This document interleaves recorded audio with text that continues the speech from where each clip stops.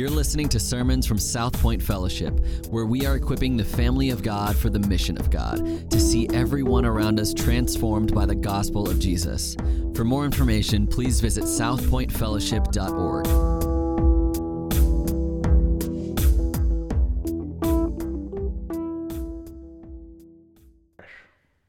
And that's the message of this psalm: prospering or perishing. And the thing that divides, the thing that determines which side you're on, which should be a great concern to us. You say, this isn't fun. Like, that's not a great division. This isn't something I want to go around saying, hey, did you know? You're either prospering or perishing. You're either dead or alive. Which one are you? Like, this isn't really a fun thing, but here's the thing that determines where you are, and that is your relationship with the God who created you and your relationship to his law. And so that's what we're going to be looking at this morning. Happiness, blessedness. The psalm opens, blessed is the man. And this is a state of being blessed. It's an adjective. It's saying this is this soul-satisfied man. Blessed is the man. And so what is it to be blessed? What is it to be happy? Right? I mean, how many of us, that's the big question, right? Nobody wants to be miserable. We're living our lives, whatever you did, whatever you're doing now, whatever you're doing, whatever you did yesterday, whatever you're doing in your life is likely because you believe it would bring you happiness, right? That's the driving thing. I think about today, of all days, and the document that birthed our nation.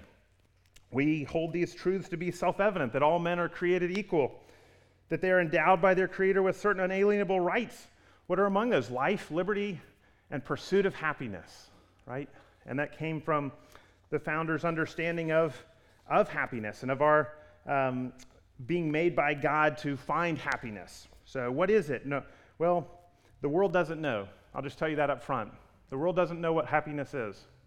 The world would say that happiness comes from your outward circumstances. How's your life going, right? Someone says, how are you doing?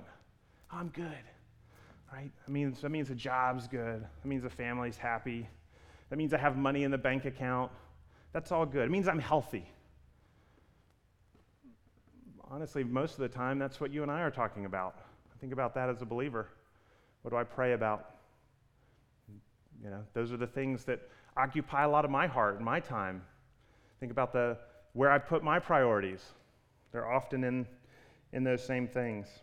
But there's this fleetingness to happiness. I remember as a teenager, my dad telling me, son, your heart is an insatiable dragon, and as soon as you get something, you set another goal and you're dissatisfied. I was like, wow, that's kind of harsh, Dad.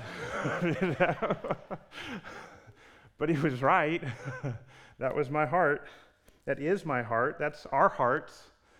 Happiness is elusive, and the world doesn't understand it. I was thinking about this story. I grew up in a big family. My older brother, there was a story told about him when he was a toddler and was just learning to walk. My parents went to one of these. It was like an early version of a membership club. So I'm picturing like Sam's, but I don't think that's what it was called. I think it was like Paces or something like that.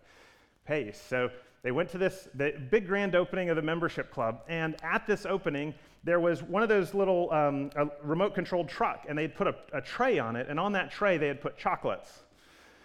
And my brother had just started walking. He was like 1 year old, and he got a chocolate, and he ate it, and he was hooked.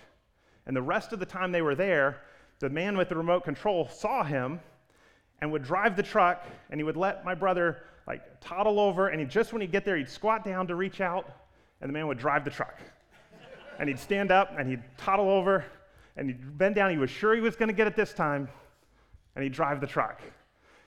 And pretty soon, there was a whole crowd just standing around, like laughing as this toddler just went all around the store trying to catch that elusive piece of chocolate. But that's how happiness is, and that's too often how we live our lives, right? Is just, I'm almost there, a little bit more. One way it was described is, what is happiness? It's that moment before you need more happiness. And friends, that's not soul satisfaction. That's not soul satisfaction. That's circumstantial happiness, and it's not what we see here in the Bible. So what is happiness? What is the happy person? Who is this blessed man? Well, one thing we can see is that, let's not be cynical, you can be happy. You can be blessed. There is a blessed man. There is this promise in Scripture that you can find soul satisfaction. Your heart can be satisfied. Praise God for that. So what is it to be happy? Well, first, sometimes it's easier to say what something's not. So let's look at verse 1.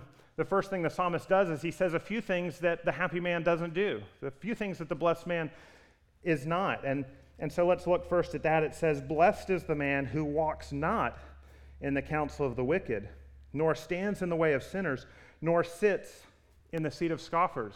Three things. The first, the happy person doesn't think the way the world thinks.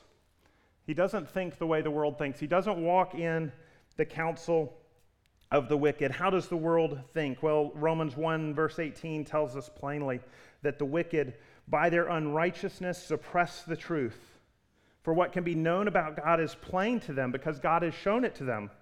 For his invisible attributes, namely his eternal power and divine nature, have been clearly perceived ever since the creation of the world in the things that have been made, so they are without excuse. The wicked actively work to suppress the truth about God. That's how they think. We're going to set aside what can be clearly seen in nature, what can be clearly understood about God and what he's revealed of himself. We're going to actively suppress that in unrighteousness. It's like having a giant spring. This is active suppression, pushing down on that spring. You're actively suppressing the truth. It's not a passive thing. It's not, oh, we're just ignoring it. The wicked, you and I, those who are, if we are lost, if we're left as we are born in our natures, we would actively work against the righteousness of God. That's our heart. And again in Romans 8, Paul says that the wicked are those who live according to the flesh. For those who live according to the flesh set their minds on the things of the flesh, but those who live according to the Spirit set their minds on the things of the Spirit. For to set the mind on the flesh is death, but to set the mind on the Spirit is life and peace. For the mind that is set on the flesh is hostile to God. It's actively suppressing. It's hostile. For it does not submit to God's law. Indeed, it cannot. There's a huge distinction there, and we'll come back to that. It submits to God's law. So that's the first thing I want to see. The happy person doesn't think the way the world thinks, doesn't walk in the counsel of the wicked. Secondly, the happy person doesn't live the way the world lives, right? We don't order our lives in the way that the world does. It says here that the blessed man doesn't stand in the way of sinners. And we might think of that as like opposition, like two men crossing a bridge and you're standing in the way. But that's not, what this means is he doesn't walk in the shoes of. He doesn't live his life in the way that the sinner does. The blessed man doesn't stand in the way of sinners. He doesn't order his life with the same priorities. He doesn't understand meaning the same way. So you see, the world believes that you'll be happy if you put together a certain life, right? Malcolm Forbes said, "He who dies with the most toys wins." The words of a man who is amassing a fortune and yachts and lavish parties and is dead. I don't know how many toys he died with, but I know that he stood before his Creator. And the question wasn't how many toys he amassed. The question was he reconciled to God and to God's law or not? The world would say, what are the things that give us happiness? Wealth. Wealth is a major source of happiness, right? Having ease is a major source of happiness. Maybe finding that right person, marriage, having the right relationship. Maybe that will make us happy. Meaningful work. You'll notice several of these are great things. Marriage is a blessed state. It's a gift from God. Meaningful work is wonderful. Money is a great thing as well that is given to us providentially by God. These are not bad in and of themselves, but they don't make us happy.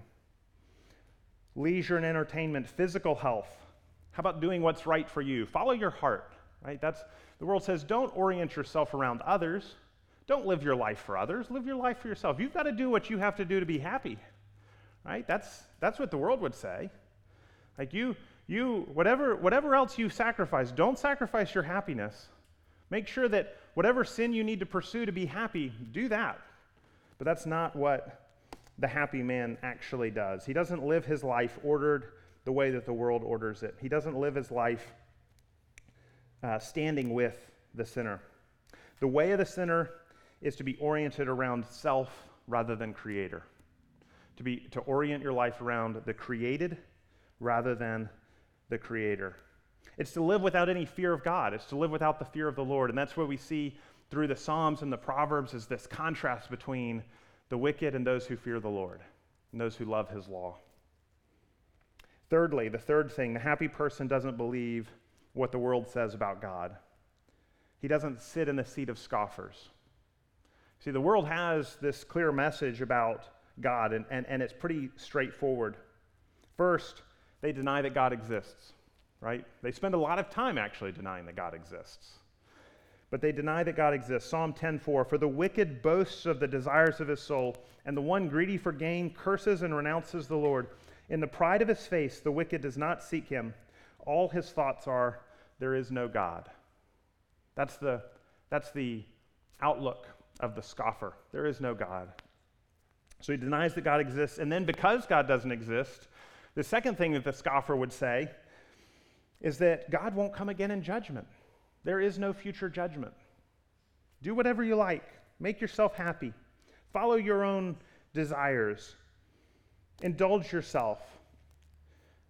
Peter, in writing to the church in 2 Peter chapter 3, says, "Know this, first of all, that scoffers will come in the last days with scoffing, following their own sinful desires. They will say, 'Where's the promise of his coming? For ever since the fathers fell asleep, all things are continuing as they were from the beginning of creation.'" They're just going on. Like, God's not going to do anything. There's no judgment. Why are you hung up on that? And why do they say that? They're following the desires of their own heart, right? This is their natural inclination. This is the natural progression. And I don't want us to miss that. There's a progression here through these three things. It begins with thinking the way the world thinks. It leads to living the way the world lives. And finally to scorning God the way the world scorns God. So there is this progression. We see it in Romans 1. We see it here in the Psalm. And sadly, we see it around us in the lives of too often friends and family and those we love. So that's what the blessed man doesn't do. He doesn't walk in the counsel of the wicked or stand in the way of sinners. He doesn't sit in the seat of scoffers. What he does do is he delights in the law of the Lord.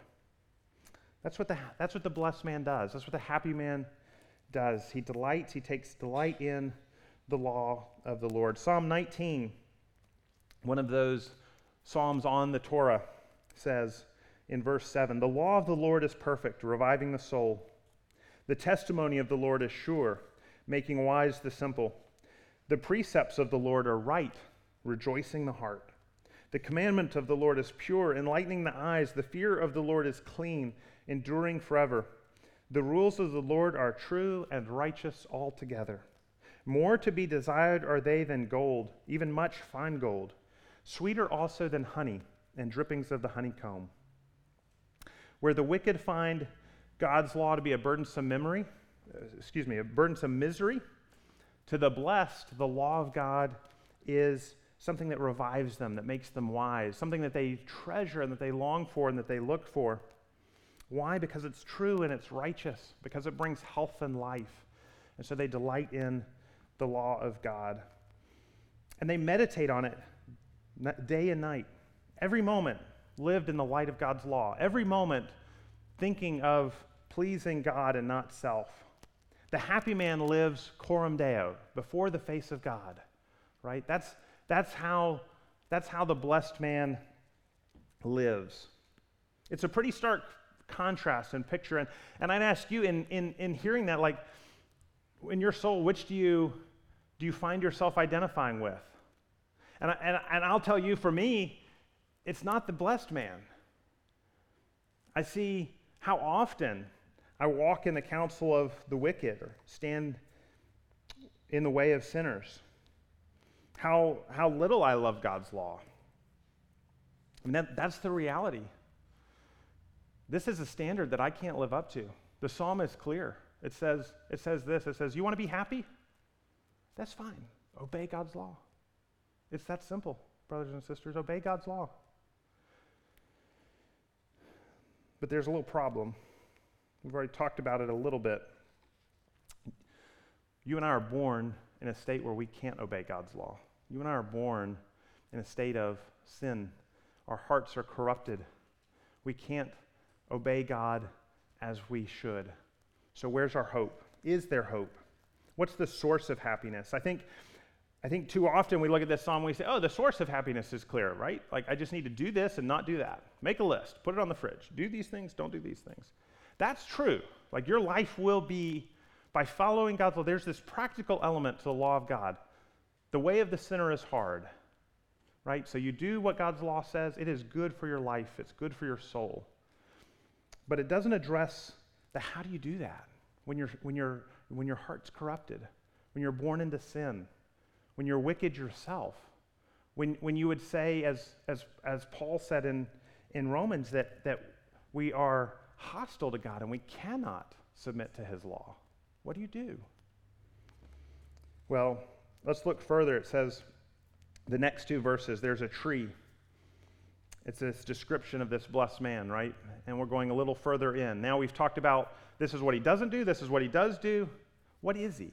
What's his identity? What is that blessed man? Well, that blessed man, he's like a tree. And it's a tree planted by streams of water that yields its fruit in its season, and its leaf does not wither. In all that he does, he prospers. That's the source of happiness, being this tree with roots that go down deep, that draw on this water. That's the source of the happiness of this man. Well, a few quick observations. The first main point is this: the source of happiness for you and I is being planted in Christ Jesus. The source of happiness for us is being planted in Christ. It's being planted by God. The tree is planted. Now, I'm not the farmer that, like Jason Bankston is. I'm not the gardener that my wife is. But one thing I know is things don't plant themselves. Like they may, nature may find ways to plant things. Things may grow, but they get planted. This tree is planted. It's planted by one who has set it in just the right spot, where its roots can go down deep into the soil and find the water and the nourishment that it needs. This is a tree that's been planted by streams of water. I would tell you it's the river of life, and that Christ Jesus is that river. And this soil and this nourishment is the soil and the nourishment of God's word. You see, true happiness is a state of blessedness and soul satisfaction that comes from being planted in Christ Jesus by faith, being joined to him. It has nothing to do with your circumstances. It has nothing to do with what's going on externally. Our souls are satisfied when they are made right with the God who created us. Our souls are satisfied when we are no longer at enmity and hostility with the God who made us. That's when we have soul satisfaction. And that's when we have this soul satisfaction that is otherworldly, that looks to a world that is to come and a kingdom and a king that we all rejoice in. When we're planted into Christ Jesus, he reconciles us to the law of God, the law that we were opposed to. We who were wicked. If you don't identify with the wicked, you don't know that you need a Savior. If you don't know that you're sick, you don't know that you need a physician. If you don't recognize yourself in this psalm as the one who is wicked, then you don't know that you need to be reconciled to the law of God, made right with the God who made you through Jesus Christ. We can't by our natures submit to God's law. We're all born wicked. We're all born under the curse of the law. And we can't fix that. That's our natural state. Colossians 1:21 says this, and you, he's talking to believers, he's talking to us here in McDonough, all of us who have faith in Christ. He says, you once were alienated and hostile in mind, doing evil deeds. That's not the blessed man. That's the other guy. And that's what all of us were. You reconciled to God. This psalm is not a psalm saying, make a list and put it on the fridge. You better get it right so you'll be happy. This psalm is a psalm telling you that unless you're reconciled to God through faith in Christ Jesus, you will not find happiness. You will not find eternal soul satisfaction. So who is the blessed man? Well, the blessed man is, of Psalm 1, he's the only man who has not walked in the counsel of the wicked, or stood in the way of sinners, or sat in the seat of scoffers. He's the only one who has delighted perfectly in the law of God every moment of his life. He's the only one who's lived meditating on God's law every moment. He's the only one who's lived before the face of God without sin. In Christ Jesus alone do we see a picture of this blessed man, this tree.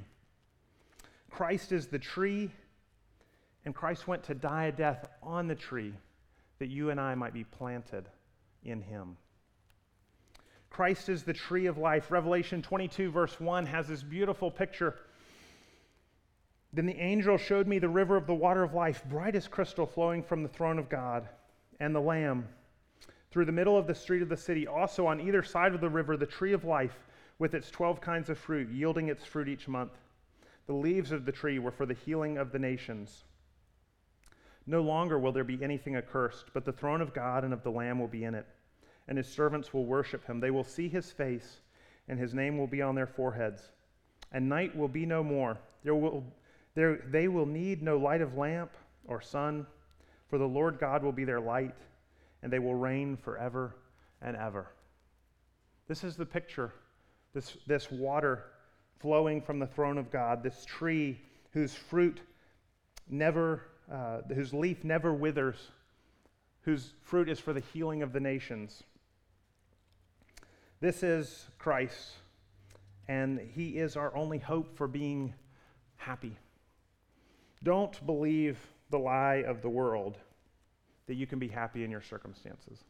We can think through that, right? And if that's the case, if our soul satisfaction, our happiness is in our circumstances, then that means that the next moment we may very well be unhappy. We may be blessed now, but the next moment we may not be. That's not the promise of Scripture. It's not the promise of the Bible. We are blessed forevermore because we've been united to Christ. Jonathan Edwards in his first sermon said this: God is the highest good of the reasonable creature, and the enjoyment of him is the only happiness with which our souls can be satisfied. Are you looking for soul satisfaction? Everything here is but a weak picture of the satisfaction your soul can find in the one who made you. God is the highest good, and the enjoyment of him is the only happiness with which our souls can be satisfied. To go to heaven fully to enjoy God is infinitely better than the most pleasant accommodations here. Fathers and mothers, husbands, wives, or children, or the company of earthly friends are but shadows, but the enjoyment of God is the substance. These are but scattered beams, but God is the sun. These are but streams, but God is the fountain. These are but drops, but God is the ocean. Your soul can be satisfied in him, the one who made you. And you can find life in Christ Jesus, the one who is the perfect one, who can plant you down deep into the soil and can nourish every part of your heart and your life by his life-giving water. The psalm doesn't stop there. It ends with this warning, a big warning. The wicked are not so.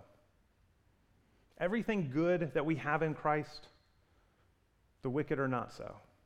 Every promise we have, not so for the wicked. You know, I think about that sometimes when we think of in Romans 8, all things work together for good. Well, who's he speaking to? He's speaking to believers. You unbelievers, that's not for you. Everything doesn't work together for your good. It works for your condemnation. Your sin will be heaped upon you. It's not for your good. Don't take that promise and apply it to yourself. It doesn't belong to you. It's in Christ that these promises are made. It's through faith in Christ. Here's the warning: the wicked are not so. Anyone who's not planted in Christ Jesus will not prosper. They will perish. Here's the funny thing: it doesn't always look like it to us, right? We look around. It seems like God and his unique way of blessing his people is through hardship, right? It's not the way we would do it, not the way I would do it. I'd say, well, I kind of, easy's good, right? I would like there's nothing wrong with money. We'll do that. But that's not how God has ordered things. And there's a reason for that. And we will talk about that momentarily. The true end of the wicked, though, is that they will perish. It doesn't matter how they may look now. And we see that in the Psalms. They may for a moment prosper. They may for a moment, even through their sin, amass a great fortune. They may look like they're upstanding. They may be at church every Sunday. They may be doing all the right things. But if their hope and their righteousness is in their works and not in Christ Jesus, then they will perish. Not so the wicked, but they're like chaff that the wind drives away. What's chaff? It's an empty, lifeless hull. It's what's left over after the wheat is threshed out. The grain is taken. What's left is this chaff. What's it good for? It's good for the fire, to be burned up. It's good for judgment. That's it. Their lives are empty. Nothing remains but a husk. It's worthless. Their lives are lifeless. There's no root. There's no growth. There's no life-giving water. Their lives are fruitless. They may appear for a moment circumstantially to be happy, but if they're not in Christ, they will perish. What about you and I? Where are we? Where are you, brother or sister? There's this sober warning in Revelation chapter 3 when Christ is speaking to the church, and he says, "For you say, I am rich, I've prospered, and I need nothing, not realizing that you are wretched, pitiable, poor, blind, and naked. I counsel you to buy from me gold refined by fire so that you may be rich, and white garments so that you may clothe yourself, and the shame of your nakedness may not be seen, and salve to anoint your eyes so that you may see. Those whom I love I reprove and discipline, so be zealous and repent." You and I ought to examine our hearts and our lives. It's easy to look around and say, my soul's good because my bank account's good. My soul's good because my job's going well. My soul's good because life is good. But those things are not connected. And if you find that your hope is not in Christ, that are pure and without sin, so that you may clothe yourself and the shame of your nakedness may not be seen, repent and turn to Christ. If not, if you don't, the wicked, it says clearly, will not stand in judgment. Therefore, the wicked will not stand in the judgment, nor sinners in the congregation of the righteous. There is a great congregation. All those by faith in Christ are joined together in this people, this congregation of God, and we will stand together praising God, part of his kingdom. The wicked won't be there. Why not? Because they won't stand in the judgment. But the Lord knows the way of the righteous. He knows us. He knows our way. He knows us intimately, but the way of the wicked will perish. It's this great warning. There's this great division, friends. Don't miss that. You are this morning either one who delights in the law of God or one who will perish in judgment. There is no in between. There's no gray spot. There's no little place to hide. You're one of those two. Search your heart. Which of these are you? Are you among the living or among the dead? Are you planted down deep in Christ by faith and nourishing your heart and your life from the river of life? Or are you dried chaff waiting for judgment? That's the question. If you aren't planted in Christ, you can be. You can be reconciled to God today. That's the promise. Today, if you hear his voice, repent, turn to him. Where's the source of your happiness this morning? What are you looking to for soul satisfaction? Is it in Christ Jesus? Or is it in your circumstances? Is there fruit in your life? If you're in Christ, then you're a new creation. You have the Spirit, and there is fruit. This description is of the blessed man, Christ Jesus. And when we're saved, we have the Spirit, and so we walk in the way that Christ walked. And so we will be imitators of Christ in walking and loving his law and walking in his way and imitating him in that. We know this process of sanctification. You will fail and you run to Christ again with all of your failures. It means nothing in your standing before God. You're made righteous in Christ, and yet being made right in Christ, being planted in Christ, you will bear fruit because you're a tree connected to the river of life. Is there fruit in your life? Are you bearing fruit? Are you prospering? Is your life oriented around yourself, or is it oriented around others? Is your happiness oriented around what's created, or is your happiness oriented around the Creator? Do you hunger and thirst after righteousness? Is the law of God more valuable to you than gold, and is it sweeter to you than the sweetest of foods? Where's your hope, and where's your anchor this morning? As we look at this psalm, I don't want you to come away saying, I've got to do better. No, friend, you need a Savior who has done perfectly.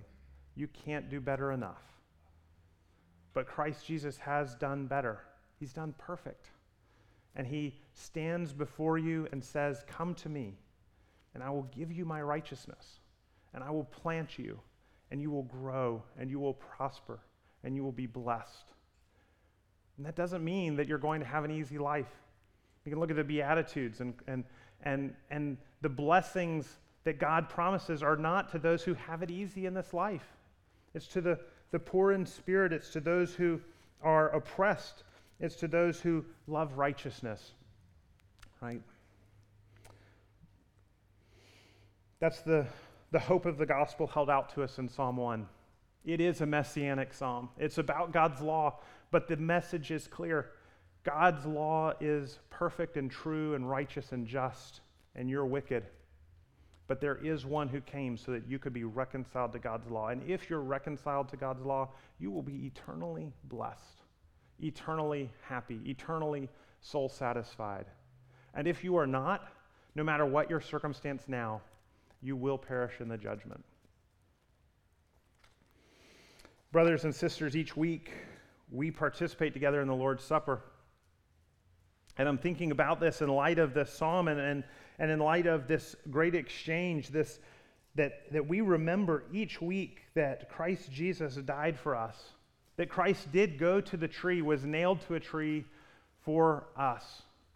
If you want to participate in the Lord's Supper and you didn't take the elements on your way in, just raise your hand and somebody will bring those to you. In Luke, there was Jesus was speaking and was speaking about this wedding feast. And someone spoke up, this unnamed person just said, "Blessed is everyone who will eat bread at the kingdom of God." And Jesus went on to explain who that was. It wasn't the people you think. It's not the obvious guys. It's not the people who were first invited. It's the people that he goes out and gathers in. It's you and I, those who are united to Christ by faith. But it is true. Blessed is everyone who will eat bread at the kingdom of God. Happy is that one who will be at the marriage feast of the Lamb, who will participate together